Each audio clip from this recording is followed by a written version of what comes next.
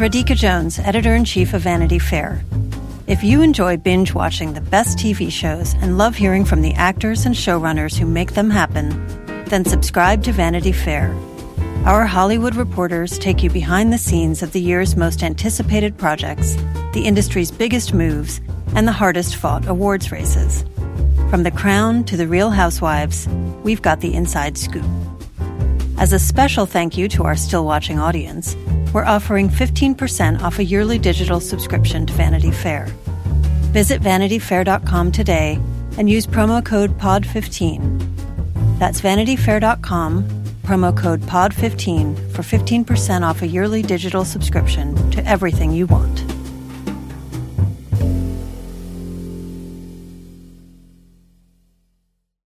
This episode is brought to you by Progressive. Are you driving your car or doing laundry right now? Podcasts go best when they're bundled with another activity. Like Progressive home and auto policies, they're best when they're bundled too. Having these two policies together makes insurance easier and could help you save. Customers who save by switching their home and car insurance to Progressive save nearly $800 on average. Quote a home and car bundle today at Progressive.com. Progressive Casualty Insurance Company and Affiliates. National average 12-month savings of $793 by new customers surveyed who saved with Progressive between June 2021 and May 2022. Potential savings will vary. Hi. How'd you know it was me? I have caller ID. Oh, what's it say? Linda Tripp. It does? Yeah. I have an unpublished phone, the idiot. The great story here is this vast right-wing conspiracy that has been conspiring against my husband since the day he announced for president. May of 91, Bill Clinton harassed me on the job and then basically told me, let's keep this between ourselves. We had no sexual relationship with this young woman. There is not a sexual relationship. That is accurate. Hello and welcome to Still Watching, the podcast from Vanity Fair that is currently covering American Crime Story: Impeachment. I am Katey Rich. And I'm Richard Lawson.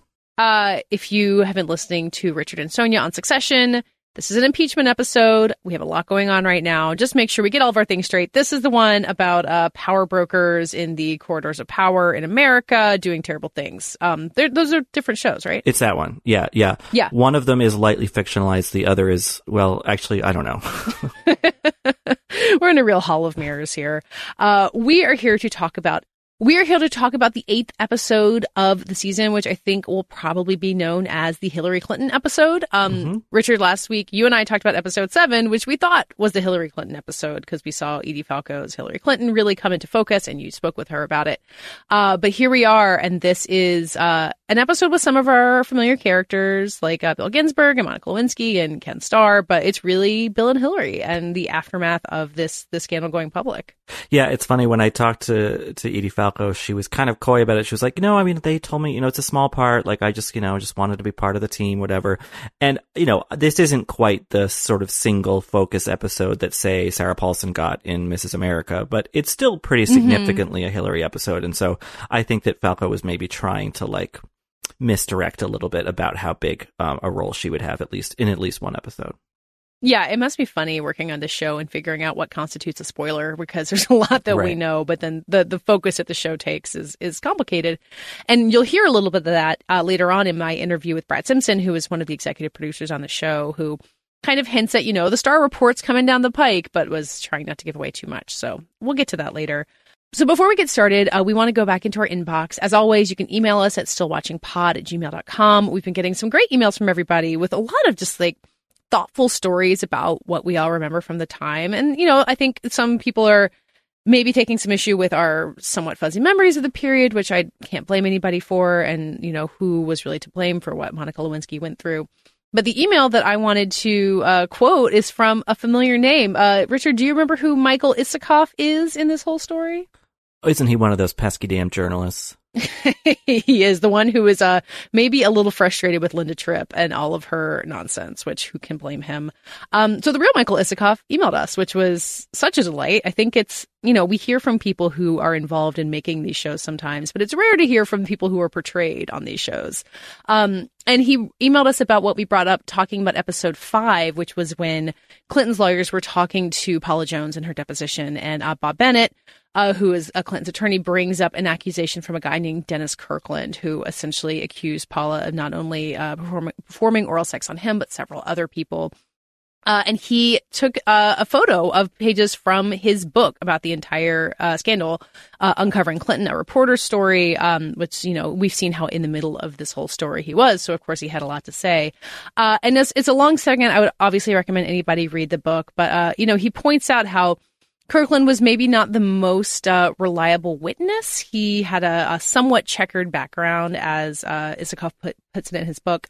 And so Bob Bennett basically had this story, and he was kind of unclear about whether or not he would use it in the case, but then he would tell it to reporters a lot. Like, he would kind of spread the word around Washington, even if it was not like being used in any formal legal context. And I think given the way we've seen Clinton's attorneys portrayed on the show, that doesn't feel surprising, but it does. It highlighted for me reading this passage just kind of how dirty all of this got and how much Paula Jones suffered as a result of it.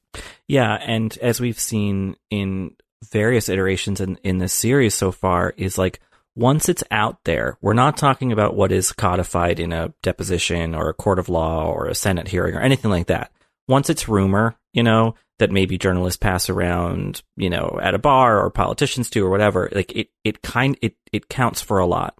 And I think that that's one of the ways that this show, like we talked about way back, I think in our preview episode for this season, is that like a lot of this is about, in some ways, how we got where we are now. I'm not saying this is like the same thing as like a fake news thing or whatever, but it feels familiar that someone would strategically kind of throw sort of a thing out there, even if he couldn't formally use it in any kind of, legal sense. Yeah. I think the way that we think about the way fake news and rumors travel now, it's so escalated by the internet, but this really indicates how that kind of thing could travel if you told the right people who were, on the right levers of power. You could have a lot of influence with a story that, I don't know if we ever know if this was really true. Isikoff says in the segment he sent me, Bennett also failed to mention the fact that none of the 4 other alleged participants in the group fellatio said that they had been part of the incident Dennis Kirkland described. So take for that what you will, I guess. I'm sorry I've said oral sex and fellatio already in this episode, and I think it's going to get better because there's not as much of it in the episode of the show, but apologies in advance. If you'd like a swear-free version of this episode, that can be found on our website, thisamericanlife.org. Does this make you feel like it's bringing out your prudish side of the show? Because I have had that feeling many times as we've been recording this. Yeah, I mean, I guess as we were teenagers during all this, maybe we became inured to it, but I think in this episode, like, the shock of someone, just saying oral sex to the president of the United States across a couple tables, like, you're like, oh, that must have been a big fucking deal, It really shocked a lot of people. Okay, let's get into the episode itself. And as I said, it's pretty much the Bill and Hillary episode, but there is a little bit of Monica in it. There's no Linda. And actually, did you miss Linda in this episode? Because I kind of did. I did miss her, but then at least, we got this version of Hillary Clinton, yelling about her at one point. And I was like, oh, so she's still remembered. She's still with us in some form. That was making Linda really happy that Hillary Clinton was yelling her name when she was supposed to be on vacation. So we do get Monica kind of still in the middle of her hell, basically figuring out if she can get immunity from the Star team. And she's paranoid and she's being followed by the press everywhere. And she gets this really fascinating anonymous phone call that says it's from the White House, where it basically says they're coming after you. And it's not just him, it's her too. And you'll hear I brought this up with Brad Simpson, and he kind of emphasized that it's not necessarily that they were trying to say that Hillary Clinton really was going after her. And we don't see her doing that on the show, but just to give a sense of how intense the stuff coming Monica's way was. Did that call stand out for you as much as it did for me? Oh, yeah. Sounded to me like a little bit like Elizabeth Reeser. Yeah. Oh my God, I'm blanking on Kathleen her Willey, name. right? Kathleen Willey, yeah. Yeah. Oh, that's who by sounded that point, like. Oh, that's fascinating. I should have asked about that. All right, next week we'll find out if that was Elizabeth Reeser in a brief cameo. And so then we see her talking to Ginsburg about how she's not getting immunity. Her mom's testifying in front of the grand jury. And then there's this 4-month jump, and you see it in a title card, but I see it in Monica's haircut. And as soon as Beanie Feldstein shows up with that kind of, is it the Rachel? It's not quite the Rachel, but it's very of the same era, right? It's Rachel adjacent. It kind of curves under the chin, that kind of thing. And it's the haircut I think of when I think of that, because that's, I became aware of her when she was in that public eye to such a huge extent, and that's the haircut I always kind of associate with her. Yeah, there's a scene where she, I think she goes into the Star office and she's wearing this kind of like seafoamy pantsuit, and I remember that outfit really well going along with that haircut. And your heart kind of breaks for her because she's, 24 years old and wearing pantsuits all the time, and you just want her to go live a normal life, which is what she says she wants to. So she makes a deal with the Star team, and then she hands over the blue dress. Colin Hanks is back. Jackie Bennett is back. All of our familiar characters. And she starts telling the whole thing. And that's pretty much all the Monica we get in this. Do you feel like that was enough for the story this episode's trying to tell? Yeah, I think there's the interesting machination of Ken Starr where he wanted Ginsburg off the case, but then when Lewinsky gets a different lawyer, he's like, okay, now we can make a deal. He's like, I can't make a deal with that guy because he can't win. This public, sort of guy who's been decrying Ken Starr the whole investigation the whole way. That would be too much of a public concession to the other side, But once they get this more anonymous lawyer, he's like, okay, now we can work this to our advantage. So I think seeing what couple levers had to be pulled or whatever to get Clinton in front of the Starr team is interesting. And I guess in that sense, like, that was, I mean, I know that Monica's not done quite yet. But this is the beginning of at least the end of her direct involvement in this, and so there's a little bit of relief. And, when Clinton finds out and he's all pissed, and scared, I felt anyway, like a certain like relief for Monica, and like, she didn't do anything wrong. She just told the truth, so I at least in this show's version of things, that does feel a bit liberating. Yeah, you're kind of proud of her for not trying to call Betty anymore, not trying to protect Bill, for finally just kind of getting herself out of the legal drama. Yeah, these people, the people she's protecting don't give any, they don't care about her. So she might as well protect herself. And, whether or not those threats of, prison time or whatever were ever really going to be made good on, they were scary. And all she had to do was tell the truth. And that's what she did. And in all of that, she hadn't done anything wrong. So. Yeah, I know that we've got the Starr report coming, as we said, and kind of her public humiliation is not close to over at all. But I do hope that maybe the next time we see her, she's putting her life back together in some way. Because, that process really started even while she was still in this national spotlight. And I've been rooting for her throughout. And now I want her to start the healing process. And hopefully we get to see that in the next episode.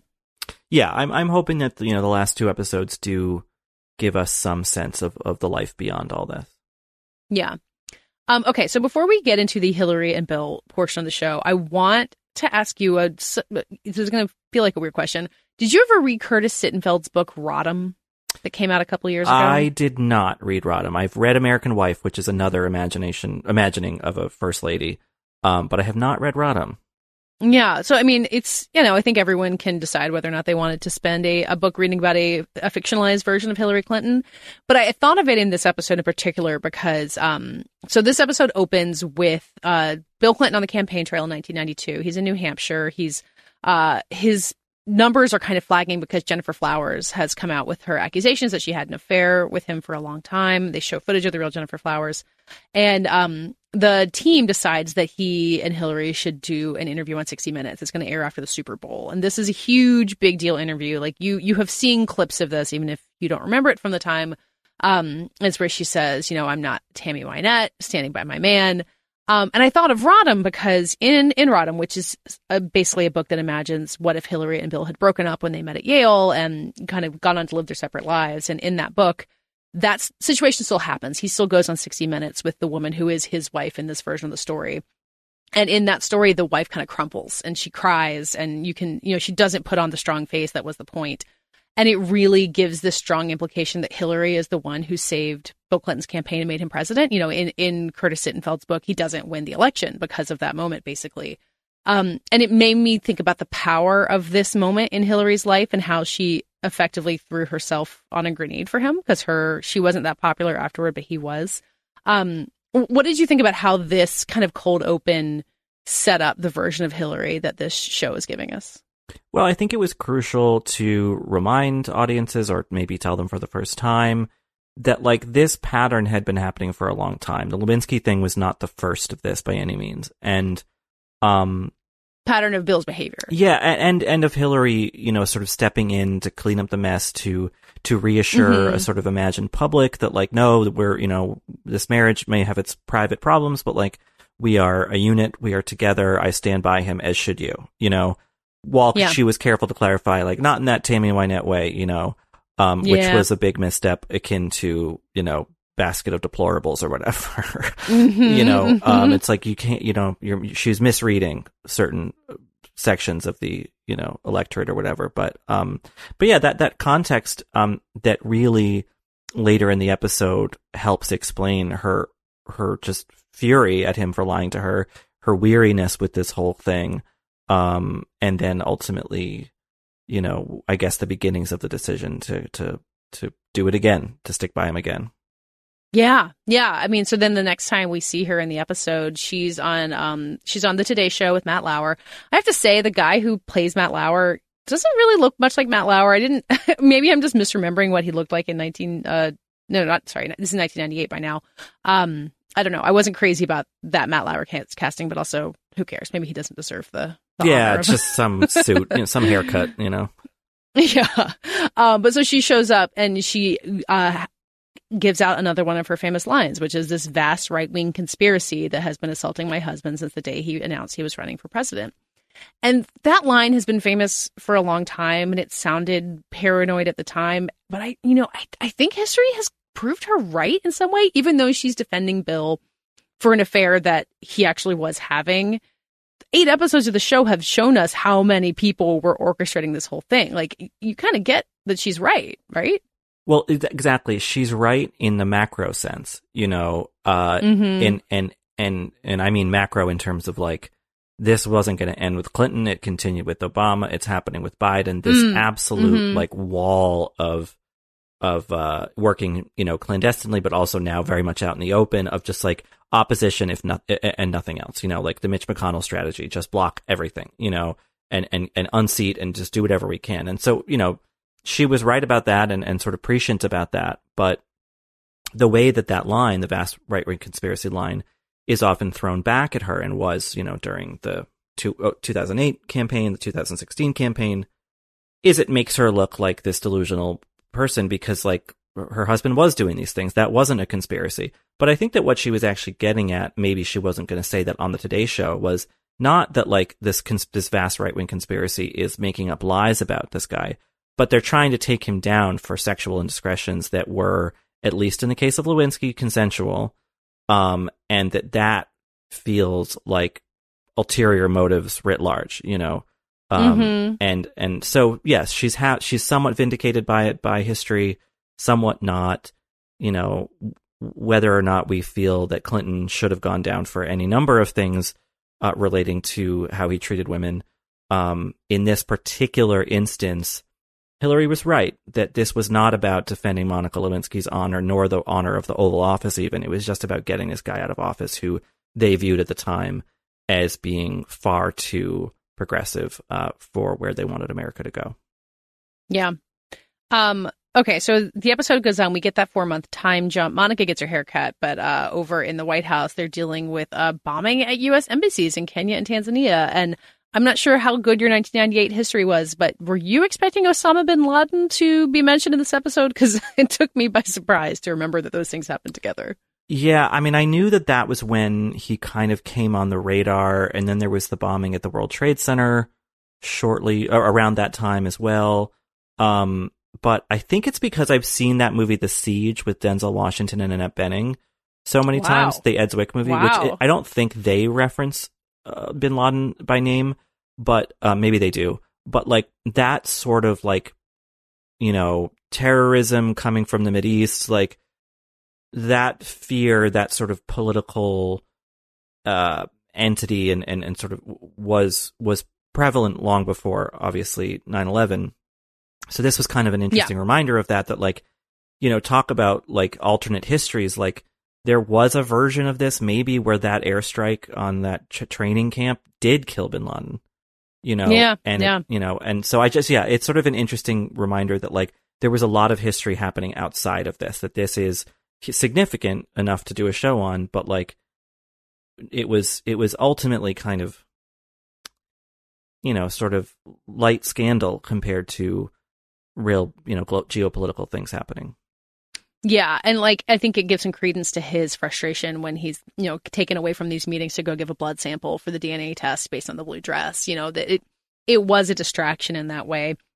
I do go back and forth a little bit about how I feel about this show tackling this stuff. I think it is relevant to, you know, if you're going to do a Bill episode, this is what was happening to him in that period. But I think the light scandal and its significance is more familiar territory for the show than kind of getting into the geopolitical aspect of it. I missed a little bit of the like Linda and Monica refracting women of the 90s and getting into Oval Office intrigue instead. Yeah, am I reading too much into it? No, I mean, I don't think this show really should ever do much with foreign policy unless they do a complete sort of overhaul of how they treat these subjects. I think they do treat these subjects sensitively, but it exists better on a more granular character-based scale, I guess. Even The People versus OJ was that, I think, to some extent, while also making commentary on, you know, police and race and all that stuff. It does make me think that, like, or I feel relieved in a way that they didn't end up going forward with that Katrina season that they were going to do. Yeah, I've thought about that a lot, honestly. So we get the STAR team rehearsing for his deposition, and then we get the actual deposition. Between those two scenes, he comes clean to Hillary, but I want to save that for later and kind of get all the STAR team stuff done. We get the return of young Brett Kavanaugh, who he uses the phrase masturbated into a trash can. And again, I'm just so sorry. My inner prudish nature hates that I'm saying these words, but I just felt like I needed to note that they have future Supreme Court Justice Brett Kavanaugh saying that on this show. And they're definitely, I don't know, maybe a little bit in the characterization doing a little bit of hindsight editorializing, you know? Oh, a little bit, I would say. I mean, I have no knowledge of what he was like when he was that age working, you know, in Washington, but like there's a certain like, well, that would add up if that were, we've certainly heard plenty of stories about him when he was younger than that, and now we see him today. And then we get Clinton kind of in his rehearsal. He finally comes clean to his lawyers about what happened, which, you know, thank God, guy. And he kind of proudly brings up the legal loophole that he figured out from what the Paula Jones lawyers showed him. And we see a lot more about that as he's sitting down with the STAR team later on. Do you feel like you can sum up basically what he figured out as the loophole to say this was not sexual relations? Well, it's just about what is, Katey. No. It basically, in the Paula Jones thing, they had given a sort of narrow, kind of bizarrely narrow parameter for what, I guess it's sexual relations. Sexual relations, yeah. What that term defined, and it was like, well, it's about arousal, intent to arouse, or something like that. And intercourse, and he's like, no, as I understood that particular definition that was given to me, that was presented to me, that did not happen. And so, you know, it's a kind of like Gambit chess movie kind of thing where he does have to sacrifice something. He does have to admit to some stuff happening. But in so doing, it's like, but that fell out of this definition. So I did not perjure myself. I was just, you know, reacting in a very shrewd lawyer way. I was reacting as narrowly as I needed to, you know, and answering the question as narrowly as I needed to. Yeah. And you see him really bring that out when he does the deposition. Our old friend Jackie Bennett is sitting there doing the questioning, and he's just kind of running circles around these guys. And you've got Kavanaugh and the Colin Higgs character, Mike Emick, they're in the actual courtroom with the jury, and he's in a room by video link. I don't know why it was so convoluted, but I'm sure that's what happened. But they're kind of this Greek chorus being like, oh my God, he's just going to like, all our questions are useless. And it's kind of satisfying, even if you are kind of frustrated by him at the same time. I felt really fully on both sides of the coin on this scene. I mean, that's the interesting thing about this characterization of Clinton, and really any. It's like, you know, you do root for him because the other side are kind of slime balls, you know, whether as depicted on the show or in Kavanaugh's case, actual, you know, like actually not good people. So you kind of want the person in opposition to them to triumph. But at the same time, Clinton has arguably, allegedly gotten away with some things that he shouldn't have, maybe not pertaining to Lewinsky specifically. But so it's tricky. It's sort of a tricky moral sort of thing. I guess my question about this, or at least as you see it on the show, Katey, is, you know, because we see him give the Jones deposition, right? Or the testimony, whatever it is. He wasn't thinking in those narrow terms then, right? Like, he was just lying and then kind of backtracked, right?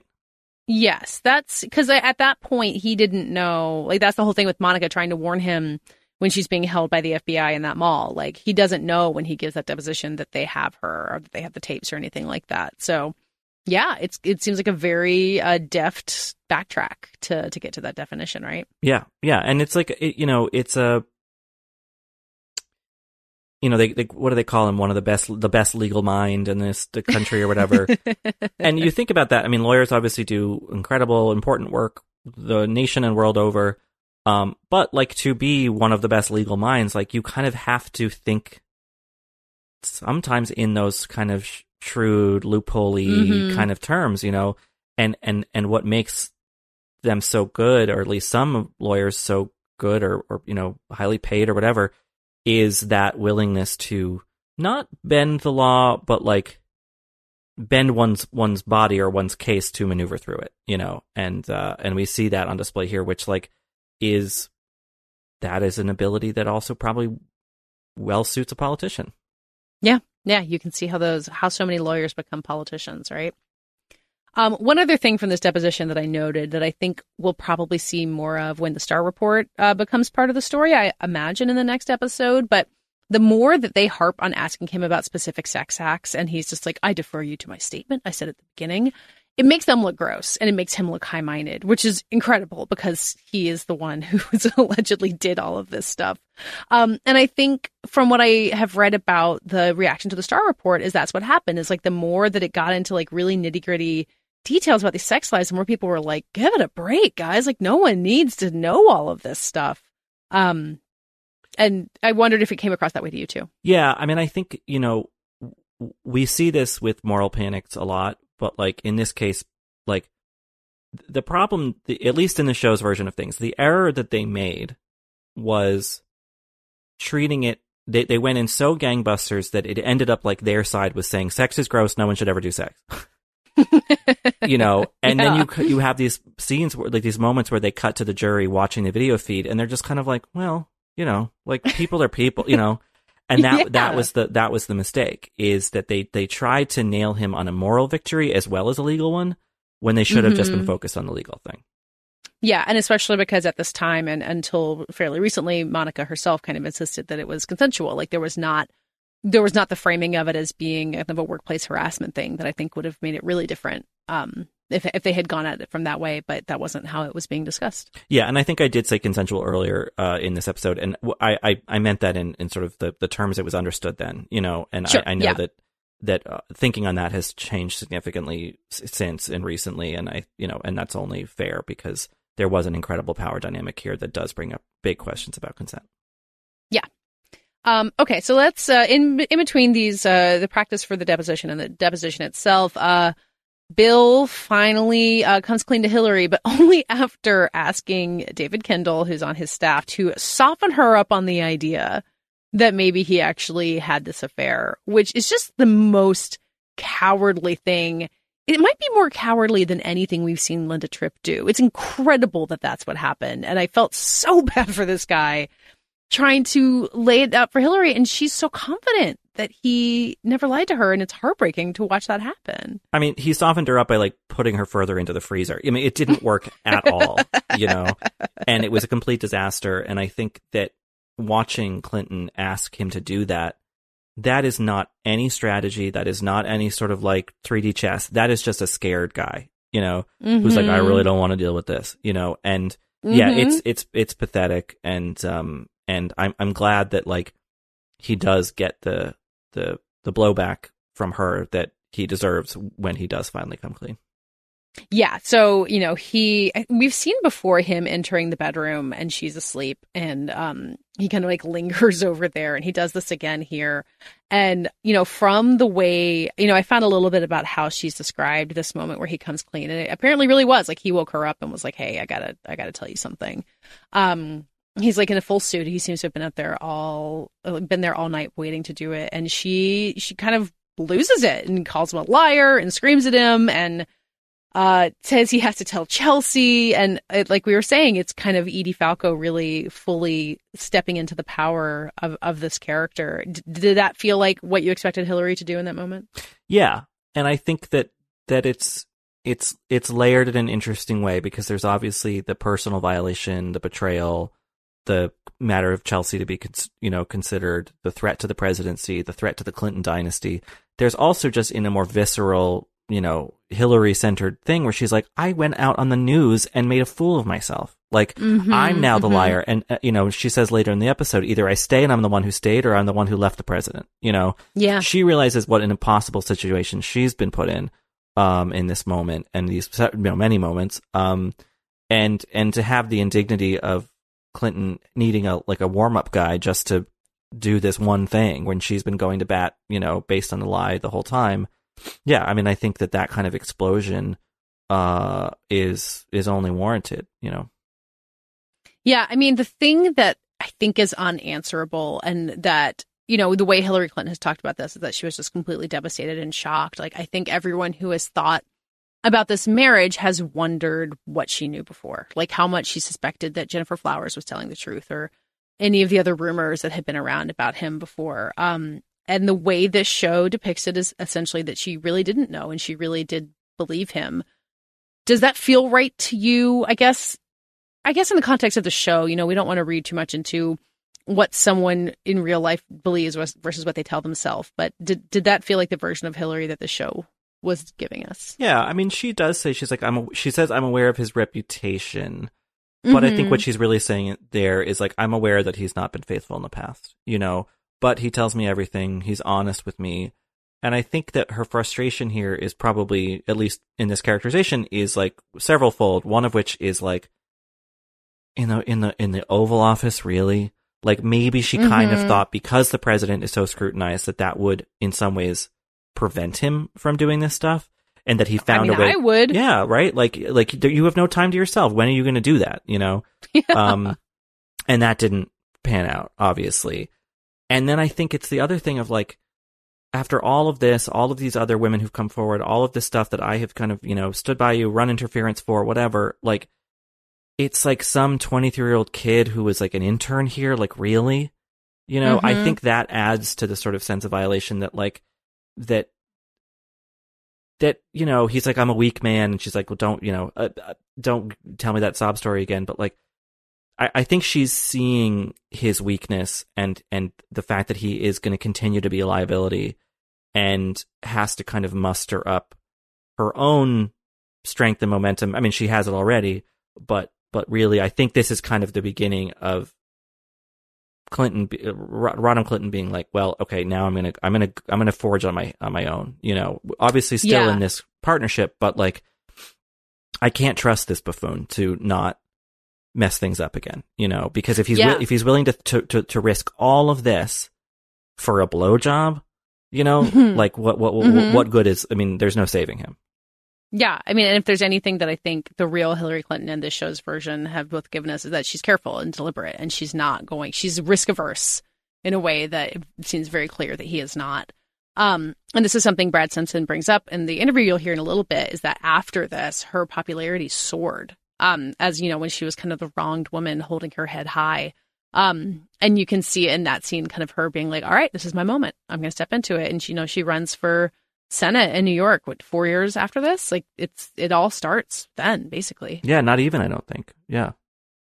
So after this, he gives a speech, a primetime address, basically coming clean to the American people. And he does a little bit of what we were talking about before, like this is nobody's business, saying even presidents have private lives. And you see both Monica and Hillary watching the speech in kind of varying levels of rage, which seems very warranted. And then the back half of the episode, or maybe not even half, but in my memory, it looms very large, is them going on a truly terrible vacation to Martha's Vineyard. And it very perfectly recreates the famous shot of them walking to the helicopter with Chelsea in between them. Mm-hmm. And man, what good casting on Chelsea. Yeah, like that girl looks exactly like I remember her. Yeah, it's uncanny. The full pyramid hair and everything. It's a really good wig. I'm assuming that's a wig. And I don't even know if Chelsea speaks, but she gives Bill a really good big eye roll when they get to the house, which is I think he deserved that, right? Oh yeah, and then some, yeah. But you also think, I mean, this girl is like in college, like people are paying attention to this. I mean, that's mortifying for her. It's oh my scary. God. It's just like, and she is someone who, not collateral damage. She's done fine for herself, but like certainly was not in the thought process at all when Bill Clinton was doing any of this stuff. It's like, well, maybe you should have stopped to be like, how would this impact my daughter? Yeah, no, you feel bad enough for the children of famous people and presidents, especially, without them having to go through a really, unnecessary scandal created by their parent. So the way that Hillary has talked about this, 2 weeks they spent at Martha's Vineyard is that I could barely speak to Bill. And when I did, it was a tirade. I read, I walked on the beach. He slept downstairs. I slept upstairs. And that Buddy the dog was there. And he was the only person in the family who spent time with Bill, which is funny. She's funny. So you see that. You see her, basically saying, like, you go sleep in the guest house. I'm done. But then they go to a really terrible birthday dinner at Vernon Jordan's house. He's back, Blair Underwood as Vernon Jordan. First of all, they're drinking red wine in August, and you have spent summers in New England. So is this a thing that you do? Because that's like anathema to me. Who does that? Katey, this is not done. This would be like wearing white shoes after Labor Day. I mean, come on. I know. Like, come on, guys. This they're would in be this like crisp white wine. Rosé, I don't think that was kind of not in not the there yet. equation yet. Yeah, I mean, maybe there was just this. Maybe they just all have a penchant for red wine. In which case, okay. But that clanged to me, as did the decidedly not 1998 kitchen that they have in the Clinton house. Yeah. They have some white subway tile that I was like, and a pot filler over the stove. They didn't have those. Ooh, God, yeah. Well, this is where your HGTV knowledge really comes into play. I appreciate your expertise there.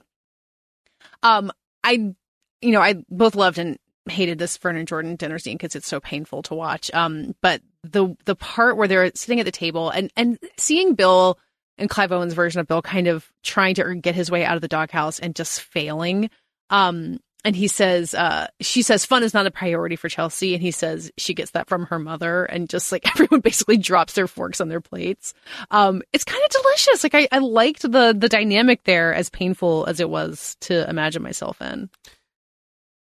For anyone, no matter how, known they are, there are moments when they're just in a house and there are people, and I think, it's interesting watching some version of what that might have been, them falling into these usual social codes where Hillary's like, I keep my commitments, we're going to this dinner. Yeah. And then, the husbands pair off so Bill can, whine about Hillary, and then Vernon Jordan's wife is just like, what, are you okay? Like, what's going on? And Hillary's like, well, I'm fine. And then it's like, oh, tell me about this painting. And of course it's a ship at a stormy sea, very, very pointedly. But also, like, you can imagine that being the painting that they would have in their Martha's Vineyard house. Oh, fully. And like, I think that the interesting thing about these sort of domestic scenes, especially when they're like someone's guest, is like, that is a lot of politics, at least during campaigns, fundraising in rich people's homes. And it's not always just a big party. It's sometimes more intimate, and like, you have to be a sociable person, at least, off camera and behind closed doors, to ingratiate yourself to people. And I do believe that these people the Jordans are their friends, but all of a sudden they can't shake the political thing off of them when they walk through the door, because it's so stuck to them at the moment. And I think that discomfort and trying to negotiate that on the Jordans' part, on the Clintons' part, is really interesting to watch. But I also imagine, Bill Clinton and Vernon Jordan were close friends for a very, very long time. But I don't know how close Hillary was to his wife. So, you imagine when, like, you're hanging out with another couple and, like, one person is close, the other one isn't. You're just trying to make conversation with the other one. You're like, okay, we're not opening up here. You're not getting insight into my deepest trauma right now. Right. Because, like, Vernon is Bill's friend, and that sense of, like, maybe there is some faint psychological thing happening here where Hillary's like, I don't even trust this situation, like realizing how many of the people she rubs elbows with, even in the most intimate and socially intimate ways, like, she's like, but these are Bill's people, like, I'm not, And she, at this point, I think they have pretty well earned, I don't want to say paranoia, but like so many of the people from their inner circle back in Arkansas have been prosecuted by Ken Starr or have written books or, become, conservative commentators. Like there's so little to trust. And, from all we know, that the relationship with the Jordans was still very trustworthy. But yes, that like there's no reason to open up to people, that you have to maintain a facade. That seems very believable for Hillary. So my question for you is, when in the scene where Bill asks Vernon, like, could you talk to her for me? Because again, he cannot do it on his own. And Vernon's like, I really don't think I'd be the right person for that. What do you think they're referencing something specific, or is it just maybe there's a general sort of like, maybe is the thinking that Hillary knows about the Revlon thing? Oh, that's interesting. I mostly thought of it as being like, I'm not doing your dirty work for you. Like, you were the right person to do this, that I'm not. But I mean, let's see, would the Revlon thing have been? Yeah, it was. The Revlon thing was public by then because that was part of those initial early reports about Monica. So yeah, that very well could be it. I apologize to the listener if you're hearing chickens. I'm staying at a house in Ojai, California, and there are chickens on the property, and they're going nuts right now. So absolutely leaving that in the show.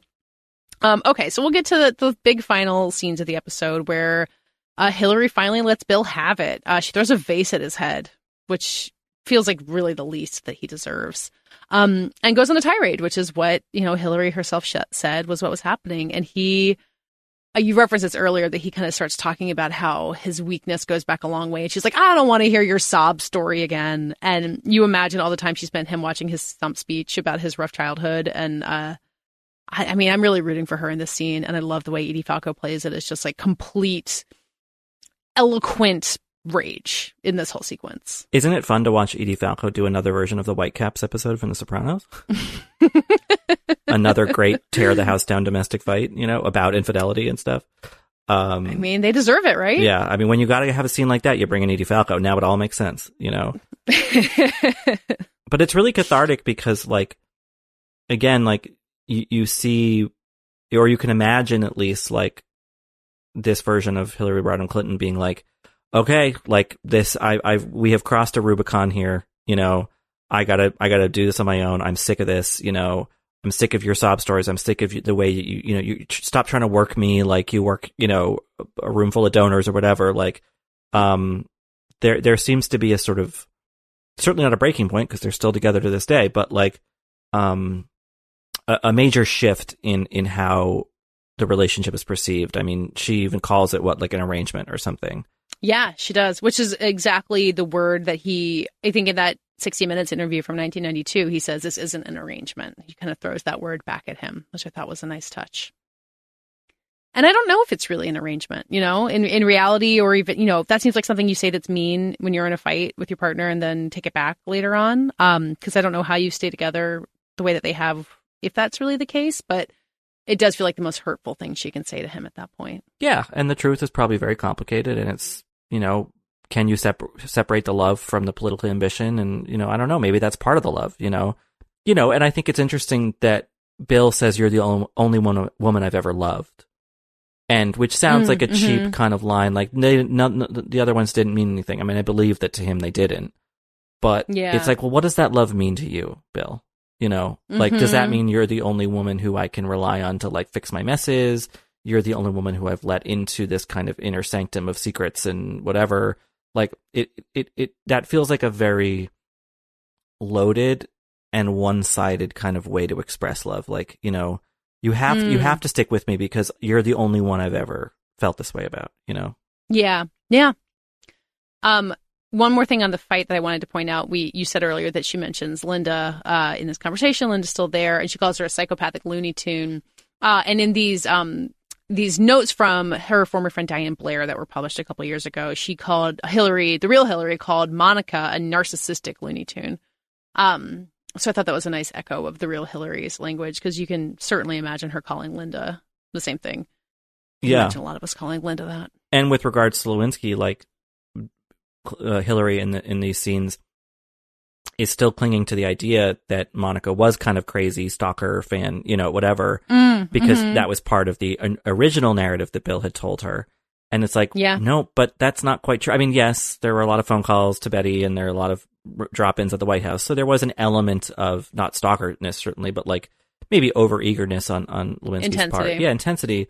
But like, it's interesting that while Hillary is kind of having the veil lifted from her eyes in terms of her husband's lying, she's still kind of embedded in that, the thinking she was fed about who Monica is. That's a really good point. Okay, so the next morning, or actually I guess that night, he kind of goes out to recover by the pool, and this guy comes out to tell him that the Al-Qaeda bombing is complete. And the next morning he learns that they didn't get bin Laden. Of course, we know that from history. He doesn't say goodbye to Hillary. She's sitting in that beautiful, very current kitchen.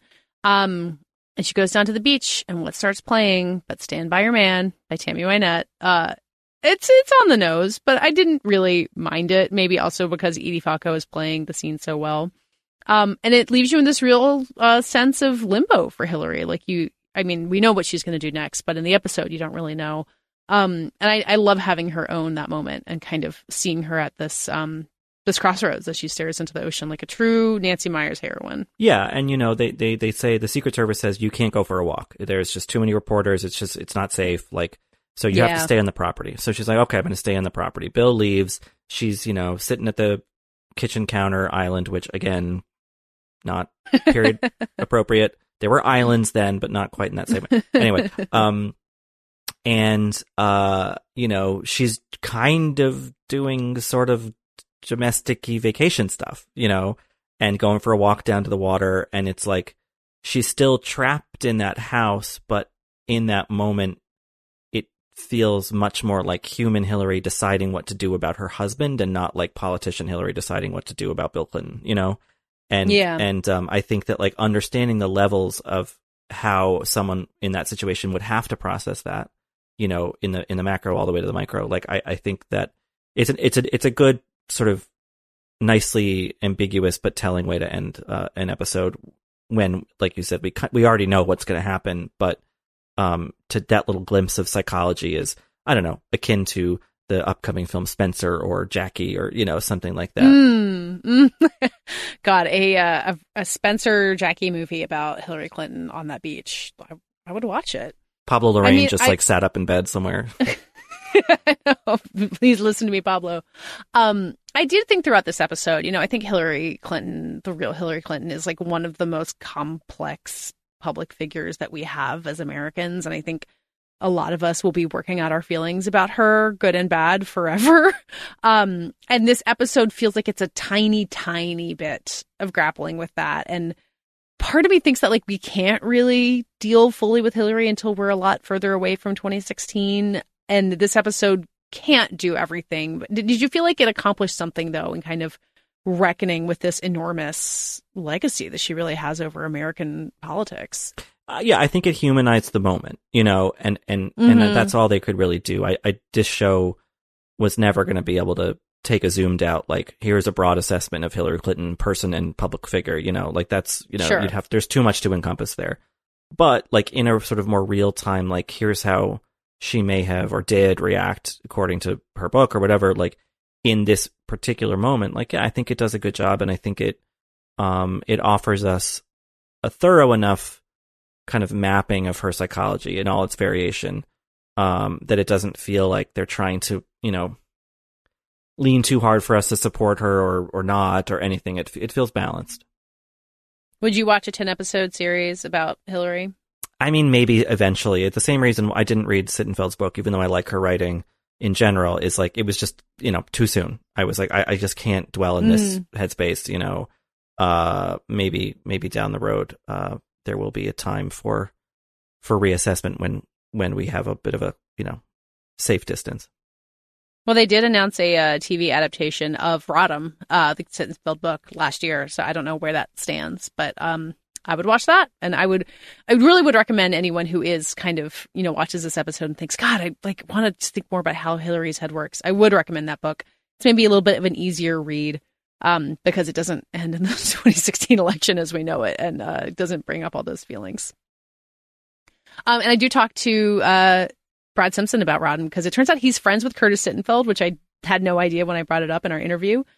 So let's hear my conversation with Brad Simpson. Hi, I'm Michael Calori, the co-host of Wired's Gadget Lab. And I'm Lauren Good, the other co-host of Wired's Gadget Lab. Get ready to dive deep into the cultural phenomenon that's been shaping conversations, sparking movements, and breaking barriers for over a decade.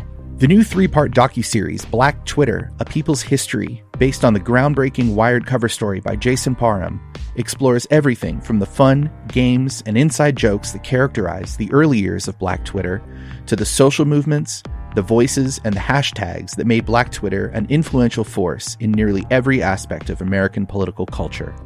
Join us as we unravel the threads of this digital community, tracing its origins, celebrating its triumphs, and exploring its impact on society at large. Watch the series from Onyx Collective in association with Wired Studios, premiering on Hulu on May 9th. Apple Card is the perfect cashback rewards credit card. You can earn up to 3% daily cash on every purchase every day. That's 3% on your favorite products at Apple, 2% on all other Apple Card with Apple Pay purchases, and 1% on anything you buy with your titanium Apple Card or virtual card number. Visit apple.co/card calculator to see how much you can earn. Apple Card issued by Goldman Sachs Bank USA, Salt Lake City branch. Subject to credit approval. Terms apply.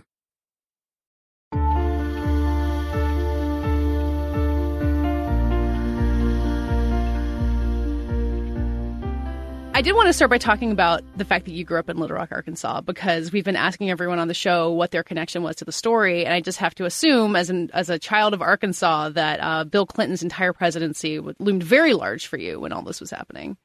Yeah, it was a massive thing, not in my childhood, but when I was in college, he was elected president. And I grew up in downtown Little Rock, not far from the governor's mansion.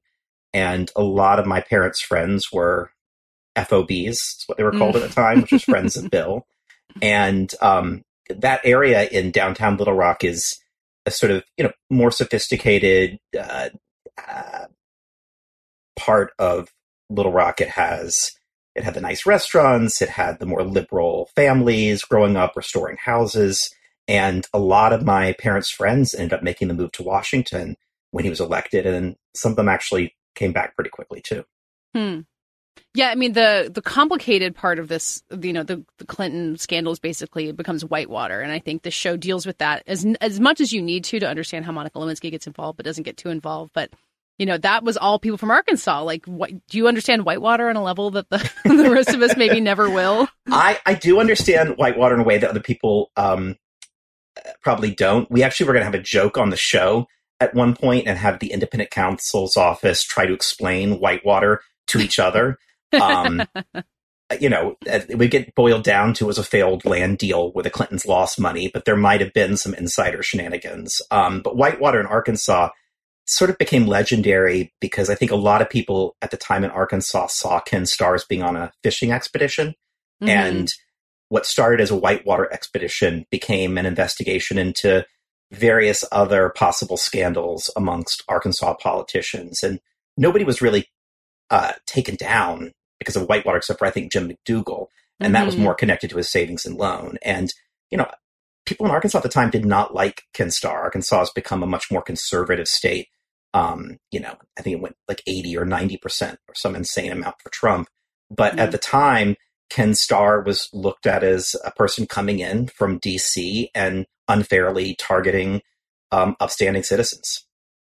Yeah, I mean, speaking of Jim McDougal, Susan McDougal was like my real revelation from watching this show because it's, kind of mentioned offhand she was in solitary confinement because of Ken Starr. And I couldn't believe that was a real story. But that's just one of the many things that this show resurfaces, and then you go down a Wikipedia rabbit hole, and it's so rich in terms of things to learn about. No, and we had to make a decision in this show. We made it by deciding we were going to tell it through the eyes of the women and sort of encountering the scandal as it connected with them. But also, there's a version of the show where you start with Whitewater and the investigation, and there was some real funniness in terms of how Ken Starr got appointed. You know, there was another independent counsel before him, and he was kicked off by a panel of judges who may or may not have had lunch with a conservative senator right before it happened. There's all sorts of conspiracy theories about it that might be true conspiracy theories. We decided we didn't want to fall down the rabbit hole of Whitewater, and the important thing to know for the show was that Ken Starr was at the end of a long investigation that was yielding limited results in terms of what they wanted, which was to get the president indicted or Hillary Clinton indicted. And we just made a decision early on that we were going to give the bare minimum of facts, because what's important to our show is the ways in which Ken Starr then became connected to Linda Tripp. Yeah. So you talk about how you wanted to use the lens of the women in this story. And for 6 episodes, more or less, we've had Edie Falco as Hillary Clinton kind of in the background of the show. Episode 7, previous week, she kind of emerges for the first time. But this feels like it's really the Hillary episode. You've been kind of lying in wait to unleash Edie Falco's performance on us. Why was that the structure of the season? Why did it make sense to wait this long? You know, we had a philosophy for the season, which is we're going to meet each character at the point of crisis, and we're going to meet each character at the moment at which the case really starts for them. So for Linda, it starts when her boss commits suicide and she gets kicked out of the White House. For Monica, we decided not even to start with the affair, but the moment of her being exiled to the Pentagon. Mm-hmm. For Paula Jones, we started with her seeing her name in the American Spectator magazine. And we meet Ken Starr when Linda Tripp's name is going to suddenly come before him. And we really decided with Hillary, we wanted to tell her story as it related to Bill's scandal. And we really wanted to meet her the same way we were meeting other characters as the scandal intersected with them. And there have been some complaints online that I've seen that we have this great actress and we're not using her. I hope that when people see this episode, they can see why we needed to cast somebody who has not just the wattage of Hillary Clinton, that Edie has, but also the ability to go head to head with an actor like Clive.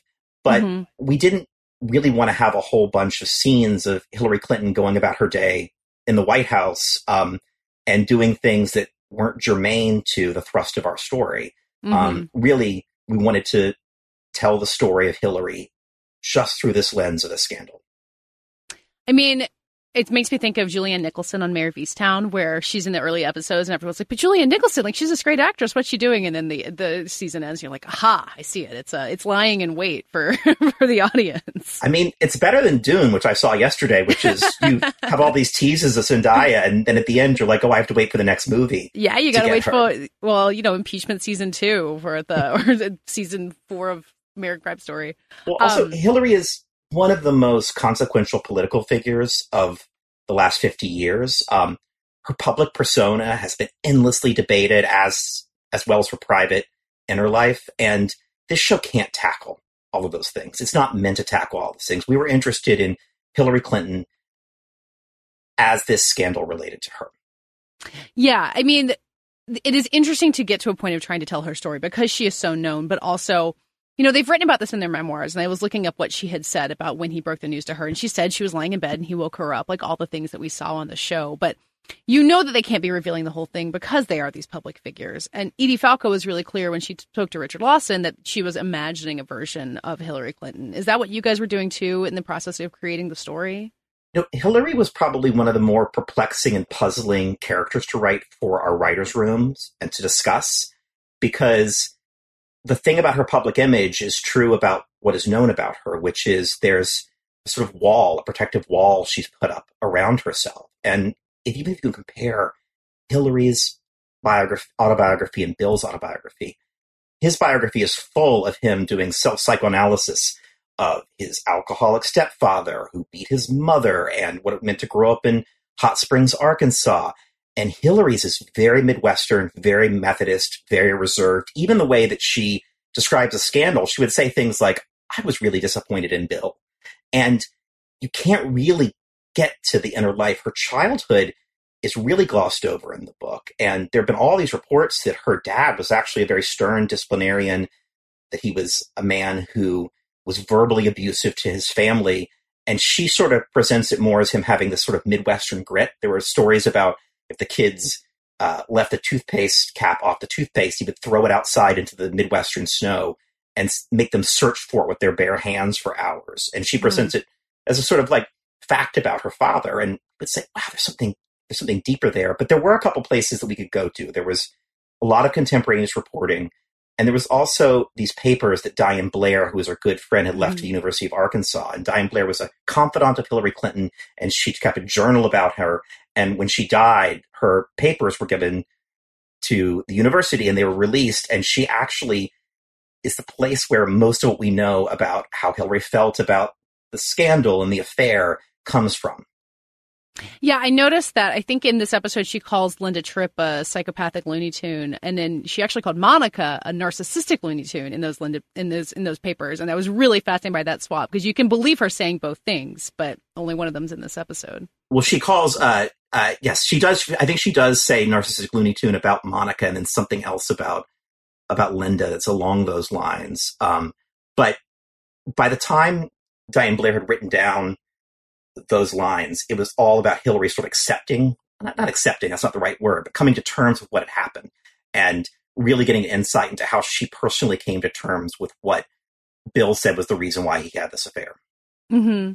I was so struck, and then this is, what she has said the whole time is that she didn't know about Jennifer Flowers. She didn't, she believed him when he had told her all this stuff. He believed him when he told her that nothing happened with Monica. And then the really deep hurt that she feels in that, like how genuine that is. Did you guys ever talk about going a different way with that, with maybe suggesting that she knew more than she did, or was it really just kind of taking her at her word that she was stunned?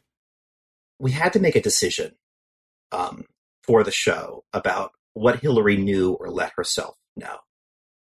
And it seems pretty clear that she believed him, especially initially, about Monica, that he convinced her that this was a young woman who had made this all up.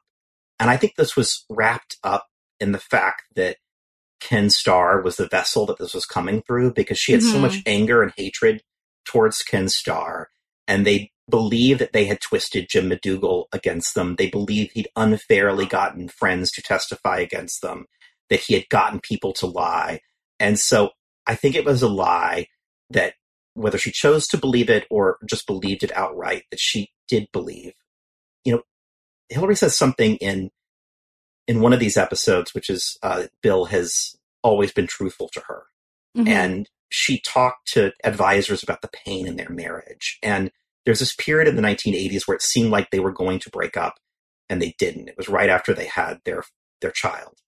And the writers sort of came to believe, and I can't say that all collectively believe this, but the room opinion finally was that Hillary believed that that Bill had always confessed to his affairs.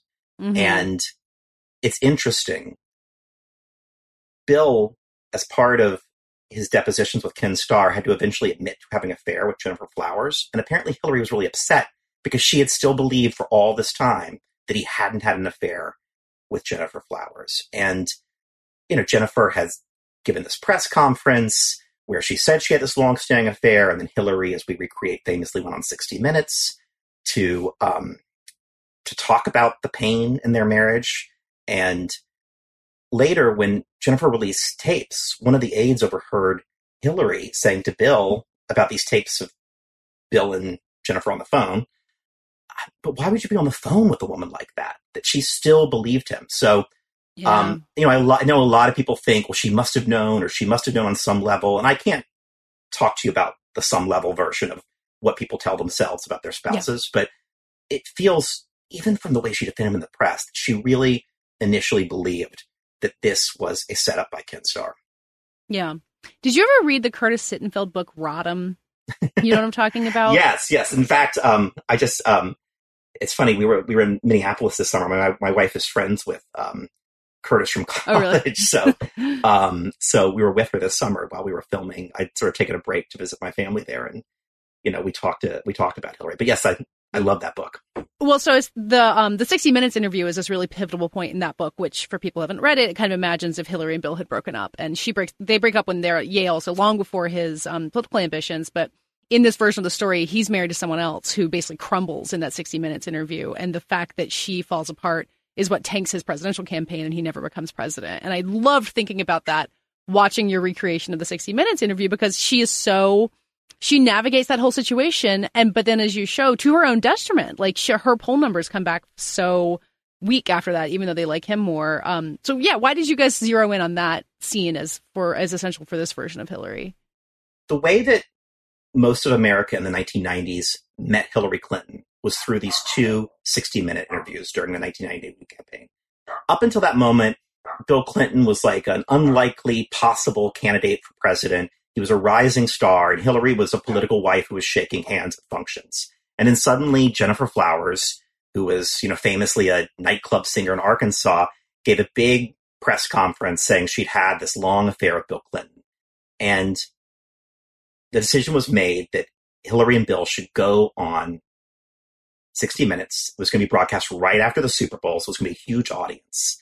And basically she was going to show that no matter what had happened, their marriage was real, and that she was okay, really, with what had happened. They had made peace in her marriage and tried to take it all back to the private sector, to private space.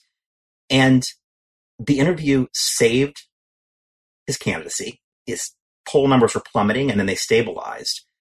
But it was terrible for her because she had to walk this line between being firm and owning her decisions in the marriage while also not seeming like she was a pushover. And she had this famous line that's the title of the episode, which is, "I'm not some Tammy Wynette just standing by her man." And that just alienated a lot of women and a lot of people. Yeah. A whole section of the country felt abused by that statement. Now, you and I can understand exactly what she meant by that statement, but it was the first time it wasn't the first time in her career, but it was the first time on a national stage she had to sort of use her body to help save him.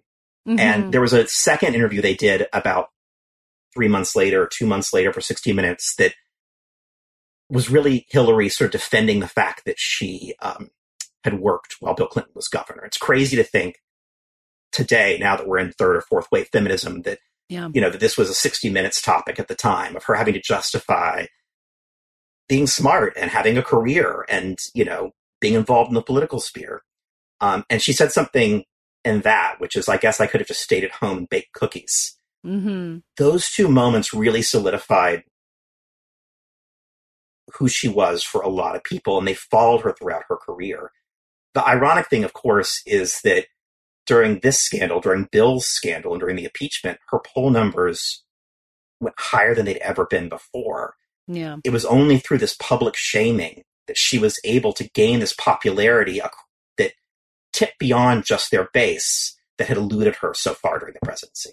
And we wanted to start the show with that because we wanted to show in the cold open an early moment of basically Bill's issues intersecting with her public persona. And you just see how it sets the template for the 2016 campaign. The cookies line and the Tammy Wynette line are just the entire rest of her career, and reveal why she's such a lightning rod now. Everyone still is just constantly working through their feelings about Hillary, which is, it's a power she has over us. She's a complicated figure. And I think it was interesting for me because I'm Generation X, and the writers in our writers' room, which was a mainly female writers' room, they're all millennials. So they met Hillary in a different way. In different ways, they're critical of second wave feminism and also critical of the sort of 90s neoliberalism that Bill and Hillary really represented. Bill and Hillary, I just combine their names the way that the right wing does. And so I think, there's generational complications around Hillary Clinton. There's political complications. She is one of the most significant figures. And, sort of Curtis's book is really trying to take that on in a way that we're not in the show. Yeah. So there's not much Monica in this episode, and we kind of see what she's doing. And there's the heartbreaking line about her staying home and knitting and looking forward to her husband and kids in the future. But she does get this phone call, anonymous phone call from someone warning her that the White House is after her, and it's both of them. It's not just Bill, but it's Hillary. And there's been, like her power in over the course of this story has been kind of, it comes in intermittently. He's clearly afraid of disappointing her. She's clearly, involved in spinning the reaction to this. But why did you want to include that phone call to Monica? And what is your take on what her power was throughout all of this? We did the phone call because Monica was receiving letters like that at the time. And we're not trying to put our finger on the scale and say that that was really happening. I think it was more to show the sort of paranoia and that Monica felt at the time and how under attack she felt. I think what was true during this time was that the White House had decided, and we show this in episode 7, to put out a portrait of Monica that people ran with. And you're going to see this in a future episode. There's actually 2 waves of attack on Monica Lewinsky. The first wave of attack was in the immediate aftermath of the Drudge Report, where she was presented as a crazy stalker, as someone who was an obsessive, and someone who had maybe made all of this up. That was the first wave. And that was something that I think the White House did put out. We show Bill Clinton talking to Sidney Blumenthal in episode 7 and feeding the narrative. And so that was carried in a lot of places. The second thing that happened to Monica was the Starr Report, and that will come in a later episode. And you'll see that that's where this other doubly damning image starts to land on her, which is when all the details of the sexual activity that they engaged in became public in the best-selling government document of all time. So we wanted to get a sense of how Monica was feeling and what it felt like to feel like the White House was targeting you. And we've made a decision to have a little Monica in this episode because, one, we wanted to turn into an episode that was more about the Clintons' marriage. But also in OJ, we got to episode 8, and that was about the jurors, and really took a step back from our main characters and talked about people who were really just glorified extras up until that episode. And for us, we really wanted to do an episode that was about the crisis in their marriage and that crazy, terrible weekend they had in Martha's Vineyard when he finally, after having to admit to the American public and to her that there had been an affair. And you have to remember, Bill Clinton's lie about the affair lasted for 6 or 7 months. I mean, that's the one thing that we're not really showing in the show is the amount of time between the initial I did not have sex with that woman and his confession. And it actually probably saved his presidency because sort of in the immediate aftermath of the affair, he probably would have had to resign if he admitted it, but it allowed him to sort of shore up support and reframe the narrative. Yeah. Well, I guess Monica's hair change really does a lot in this episode because as soon as she showed up with that bob, I was like, oh, I remember that hair. Now I know where we are. It was really evocative. Yes. And she'd gone through, this period, I wish that we had maybe one more episode to show this in the show or a way to show it. This period was just really horrible for her family. They were being stalked by the paparazzi. People were selling stories about her. They were writing horrible stories about her mother and her father. She was enjoying a horrible spate of celebrity. She also did a Vanity Fair shoot that went wrong that her lawyer Ginsburg had advised her to do, which he shouldn't have. That people took it as sort of like, oh, you're enjoying this scandal. And she was just constantly trying to reframe her narrative. One of the things we talked about was that all these women in the show were constantly trying to reclaim their narrative. Linda has an idea of how her story's going to go. Paul is just trying to get her good name back. Monica keeps trying to set the record straight, and they just have no ability to do that. They're outmatched by the forces. And I think that's the sort of suggestion of on some level, the White House was creating an image of Monica that she was not going to be able to escape. I want to ask you a really broad listener question that we got a while ago, and I think I read this on the air, but didn't have a good answer. But just asking, what is the crime? The franchise is called American Crime Story. There are obviously a lot of accusations of crimes and kind of various lower level, perjury and things like that. But did you guys talk about this? What is the crime at the center of the story? Yeah, we always feel like the crime itself on some bigger level is a crime that we as America committed. That's less of a specific murder or a specific whatever, but it's something we all participated in together. So in OJ, it was the sort of, the way that we demonized Marcia Clark and Chris Darden and Johnny Cochran. In Versace, we're talking about sort of gay male sexual identity in the 1990s and the Defense of Marriage Act. And in this one, we're really talking about the ways in which we all engage in this public shaming, and we all indulge in making fun of and laughing at these women. But the specific crime, I mean, an impeachment is a high crime and a misdemeanor. I mean, that's the big question as we lead up to it. This is a show about the events leading up to an impeachment. And, certainly the right wing thinks that Bill Clinton committed a crime. There's Vince Foster's suicide at the beginning. We've got FBI agents. To me, it's always felt like true crime. So it's interesting that people are asking that question, because I guess it's, self-evident to me in a way that maybe it's not to everybody else. But I think the real thing we've constantly tried to go for is that we want the audience to feel indicted in what happened. And, I'd like to think it would be somewhat different today, but I can't tell you that it'd be totally different today. Yeah. Yeah. I mean, I think that's something we've been asking ourselves throughout the coverage on this. And we're into such a fascinating moment. I think Monica herself has really led the charge on the moment that we're in now, of like rethinking the way we've treated people in the past. And, every time someone becomes famous now out of nowhere, I hope we all take a step back and think a little bit more before we judge them, but maybe not. I hope so. I mean, I had, for different reasons, Monica and Amber Tamlin, I'm not a big Twitter. I have a Twitter account that I just follow things on, and that's better that way. Yes, it is. I promise you, because for various reasons, I got tagged in 2 of their posts in the last couple weeks, and there's a lot of positivity in response to their posts, but I'm stunned by the 20% intense negativity that comes at people, and the fact that people have these hateful feelings and go out and just deliberately try to troll and are looking for things to be mean about. So I think there'd be more people on Monica's side, because I think literally there was like one feminist, as Sarah Burgess likes to say, on Monica's side during the time. So I think she would have a bigger audience, but I think the hate would also be amplified by social media these days too. And now, like, anyone can get that hate aimed at them for a day. But the way that social media works, you get a tiny bit of the experience that she had in 1998.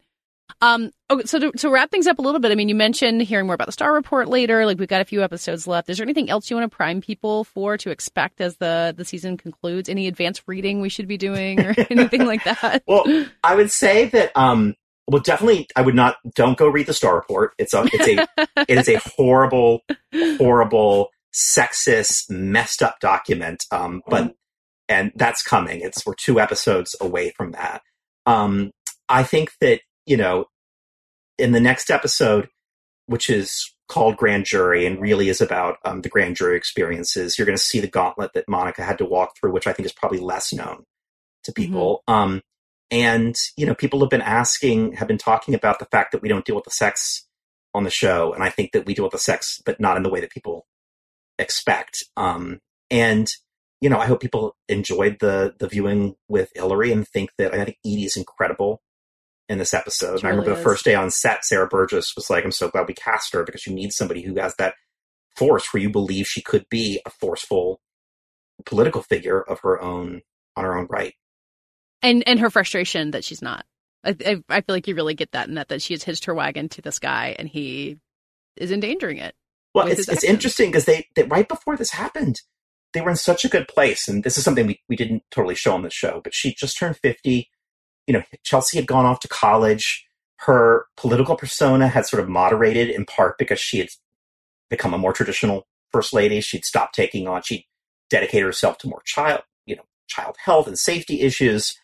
And they were in a good space. Like, right before this happened, there was famous photographs of them taking sort of like dancing in their swimsuits, I think in like the Virgin Islands. So, wow. And she just had no idea that her husband had laid this ticking time bomb that was going to explode.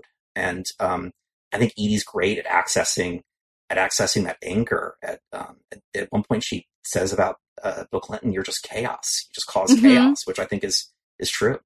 Yeah. The final shot of the episode, she's standing on the beach and she's sad and it's cathartic, but also you just feel that rage. Like the most angry beach visit maybe captured on television in a while. Well, she says something that to the effect of, Flora Birnbaum, who wrote episode 4, which was the telephone game, wrote this episode. And she says something to the effect of, if I stay, I'm the woman who stayed. And if I leave, I'm the woman who left. And to have this personal play out in such a public way is something that you can't imagine. But at the same time, and this is something the writers struggle with, Hillary was in Arkansas. She was involved in going after what Betty Wright, his chief of staff, called bimbo eruptions, which were the women who would say they had affairs with Bill Clinton. And there's different accounts. There's accounts where she is deeply involved or less involved, but she certainly participated in hiring private detectives to go after these women. And George Stephanopoulos, in his book All Too Human, about being on the campaign trail with him in 92, when Sweet Sweet Connie, who was a famous groupie, says she has an affair with Bill Clinton, she says to George, the first thing we have to do is destroy her credibility. So, she's an incredibly complicated figure, but the way we want to approach her is the way we want to approach everybody, especially the women in this show, which is through empathy and to talk about what it was probably like to walk in their shoes during this time.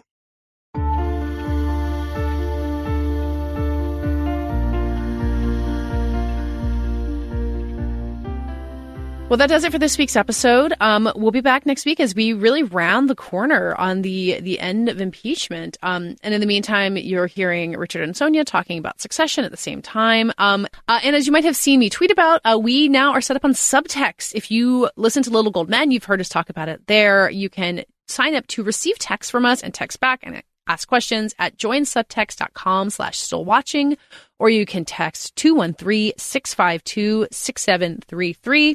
And as always, you can keep emailing us at stillwatchingpod@gmail.com, whether or not you are portrayed as a character on impeachment. So in the meantime, Richard, where can people find you? I mean, I have to go through lots and lots of footage from upcoming shows to make sure that they got the open shelving in the kitchens, period, appropriate, which is a lot of work, I'll tell you. If I have any breaks from doing that, I will tweet from Rylaws and be writing reviews and other things at vf.com. Katey, until the penultimate episode, where can people find you? Well, I'll be ripping glasses of red wine out of the hands of everyone on Martha's Vineyard in August, just to get everyone on the up and up. There are rules in this society. But beyond that, I will be tweeting at Katey Rich, KateyRich. And as always, this episode was edited and produced by Dave Gonzalez.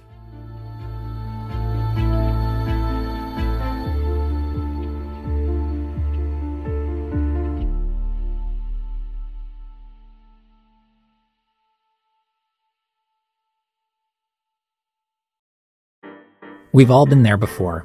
You're planning a dinner party or having family over or even just cooking for yourself when all of a sudden it starts to feel overwhelming. I live in a very small one-bedroom apartment with a very small kitchen. I can't figure out what to serve besides water soup at this point. I'm Chris Morocco, food director of Bon Appetit and Epicurious, and this is Dinner SOS, a new podcast from Bon Appetit. Maybe it's a last-minute party with no menu inspiration, a kitchen with no space, a toddler who will only eat buttered pasta. Name your dinner emergency. We're here to help. Here's how the show works. On each episode, we'll take a call from a home cook facing a real dinner emergency. Then, I'll work with one of our editors or someone from our amazing test kitchen to try and solve it. Because cooking for the people you love should inspire joy, without a side of stress. Make sure you're following Dinner SOS wherever you're listening now,